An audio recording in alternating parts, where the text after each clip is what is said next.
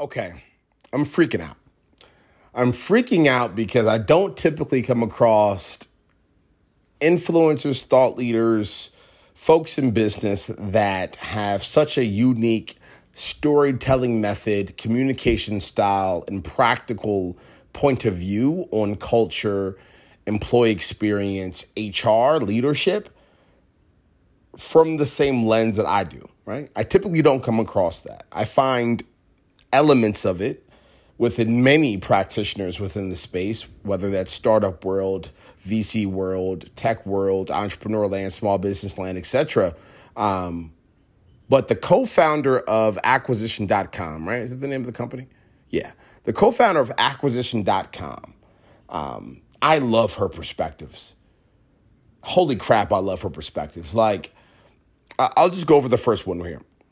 Why I update, this is the title of her video, why I update job descriptions even after hiring. So she goes on to talk about how a job description, a lot of companies don't realize, is kind of like a working agreement of, and the beginning stages of an expectation that an employee has with an employer, right?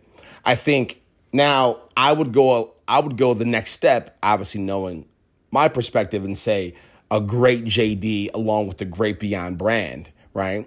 A great JD along with a great hiring communications pack. A great JD along with a great hiring communications pack, along with a great onboarding communication pack would be amazing in a Beyond brand world, along with a great JD. Because then you're really giving them everything, right? Because what she was going on to explain is that a great JD is one that is designed incredibly honestly and sets, again, the beginning stages of expectation. A great recruiting communications pack from Beyond Brand Studios gives the candidate now heading into employment a true understanding of what's happening within the leader of this department, the realities at a policy perspective, the operational day-to-day aspects and functions of the department. That applicant can now decide if they want to be a part of this. So that it also gives you that. And then finally, if you round it off, what the onboarding pack can do is that can give a now employee, yet again, the realities of this department and some things to really understand and get their head around in a very contextual way. And so what she's kind of alluding to is there's three phases and three opportunities, frankly, within any new hire's journey to really set expectations, right? We all know as leaders it's amazing to set expectations. But then she goes on to say why she updates job descriptions even after hiring. So what she goes on to say is when you're running a small business, when you're running a startup, what a lot of folks forget is things are going to change, right? Shit's going to change. Pardon my French. It's just true. It's real. It's honest. And what she was going on to say is that since things change so much, it's important for organizations to be very honest with new hires around what it looks like. So what she said is, let's say you have a finance department. She was going on to say, if for whatever reason in the first 6 months of this new CFO's role here, the CEO who the CFO is reporting to has a perspective on how things are going to change financially, things are going to change cash flow wise, things are going to change investments wise, things are going to change overhead wise, anything to kind of bump into the CFO's world. If things change, she said they then have a meeting where a third party is present, the conversation is recorded, and the meeting is documented, and a new contract, a new job description is now discussed. And then my world, a new Beyond brand onboarding, a new Beyond brand, new hire communicate, like all of this information would be something that is created again for now a second time. And she was going on to say there's nothing wrong with that. And I think to give my holistic perspective, there's nothing wrong with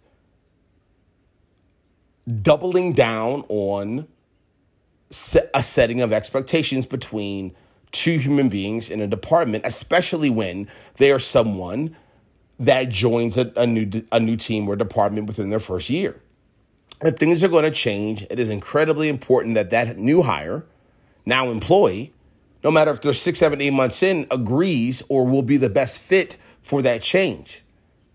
We see too many leaders get frustrated when they continually change. The organization continually changes the role, the deliverables of the role, the KPIs of the role, the outcomes of the role, and they haven't updated and made sure that in their own mind, from the point of view of that employee you now have, if they are fitting of that, if they are comfortable with that. So I love the co-founder here of this company. She's amazing. She has a lot of great perspectives, and it's so direct, nuanced, contextual, different, right? Like everyone talks about the same things. I like to get into this type of stuff. Like if anyone has been a longtime fan of this podcast, you know that my style and strength is more like this. Something that happens every single day and something that we all need to be aware of. The most simple variables of people ops, the most simple variables of leadership, the most simple variables of HR, I like to tackle, make even more simple, because the most simple variables of HR, people ops, organizational psychology, neuroscience, human psychology, behaviors, etc., leadership, etc., those are the factors that actually hold a company together. Those are the factors that are the glue of exponential scale. Right? She actually in a different video goes on to explain how all those things I just explained impacts $10 to $15 million. 0 to 250, 250 to 500, 500 to $1 million to 5, right? 50 to 100, whatever the case is going to be. So love this, love her perspectives. Put employees first. You know my mindset. I'm out. Thanks a lot.